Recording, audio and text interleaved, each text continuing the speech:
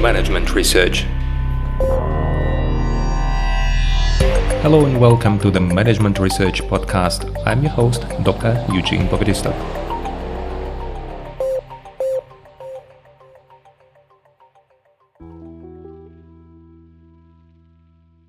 Hello and welcome. In this short episode, I want to talk about an interesting aspects, and this is actually only my opinion, and I will explain you how I understand it. But this episode comes from two thoughts. The first one received from Professor Demaruti from the University of Eindhoven, Technical University Eindhoven, and once she sent me a paper when they explain that this job demands and resources model says that there are two parallel processes. The first one is the motivation, the second one is the strain. Strain leads to burnout, but the job demands and job resources, if they are composed correctly, if they are in balance, they have also impact on the motivation. The second situation which inspired me to talk about this during the episode is a comment of my colleague, Professor Afshin Ganju from the Frankfurt School of Finance and Management, and he told me about the situation when people are highly motivated and run into burnout. And these two situations, they actually show you the most important thing, that there are two parallel processes. The first one is of motivation and the second one is of burnout. And on the one hand side, they are related because they depend on your job demands and job resources. Those psychological things your work gives you or takes away from you.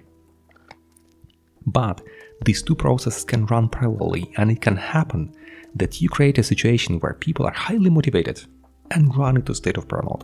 And I think this is one of the most dangerous situations when highly motivated people, instead of making a step back, instead of taking rest, they run into this full investment of their psychological and physiological resources, and then they end up in a state of burnout, and then they disappear from the working life for the next weeks, maybe months. And this is how I understand how the situation works. I take the self-determination theory of motivation by Detch and Ryan, and you can find it in their, for example, in their book or in their paper in the year 2000. They made a good overview of how motivation appears. And these are the researchers who said that there are several types of motivation. There is intrinsic and extrinsic motivation. And within this extrinsic motivation, there are several layers. You can have the external regulation, where people are motivated by reward and punishment, or you can motivate people through something else, through, for example, telling them that it is not about the punishment, but if you do something, it is important for me. And then suddenly they have the feeling of relatedness, that it is important on somebody, and they would like to invest their energy, and they get motivated and they want to accomplish the task. Detch and Ryan said that there are three main aspects that lead to high motivation, that make the motivation becoming very close to the intrinsic motivation. They said it is the feeling of autonomy, they said it is a feeling of competence, and they said it is a feeling of relatedness. Autonomy means that I give you freedom, and if I tell my students that they have the freedom to decide what kind of homework they want to do, if I give them freedom to choose one of several different homeworks, they have the feeling of autonomy. If I tell them that they don't need a deadline, that they can do it whenever they want, but please do it before the course ends, that I have an opportunity to check it, then it is the autonomy. The feeling of competence means if I tell my students that I know they can do it to their best, I know they're competent, and I believe they can do it much better than if I explain them how exactly to do. This feeling of competence I give people, when people believe that they can, they are also highly motivated. And the third element is the relatedness. If you do it because it is important for somebody, people would like to engage in different activities if they know it is for somebody else. It will help this world, it will help their family, it will help their friends. This creates the motivation which is very close to intrinsic motivation. Autonomy, competence, and relatedness. And now imagine that we have a work and we have this situation where there is some activities to do and they are accompanied with the, let's say, job demands, something demanding the physiological and mental and psychological activity. And this activity is exhausting. And If you perform a lot of this activity, you will run into this feeling of strain, you lose your energy, and if you do it over a long period of time, you can end up, or usually you would end up, in the state of burnout.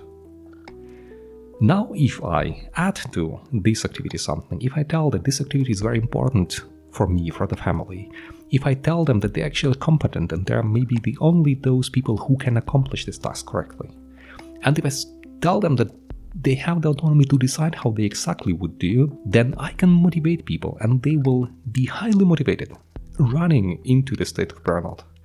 And this is very important aspects which I haven't seen up to now, this combination of job demands and resources model and self-determination theory, but I think this combination can exactly explain why people can be highly motivated, although the job demands are higher than job resources, and how it can happen that this imbalance will bring them to the state of burnout, highly motivated into a state of burnout.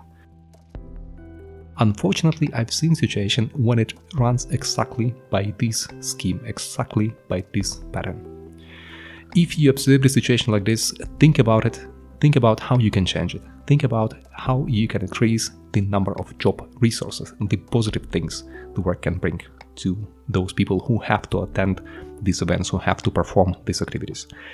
Think about that maybe you should reduce the motivation of those people and ask them to slow down, because it will not be any use if somebody makes the work very fast and very good and then disappears from the whole team for the next weeks because he or she will be in the state of burnout and he or she will require an intervention from a physician. I hope it will inspire you to organize your work a little bit better, and in the next episode we are going to talk about the individual perception of job demands and job resources. Wish you all the best. Good luck. See you in the next episode. Bye bye.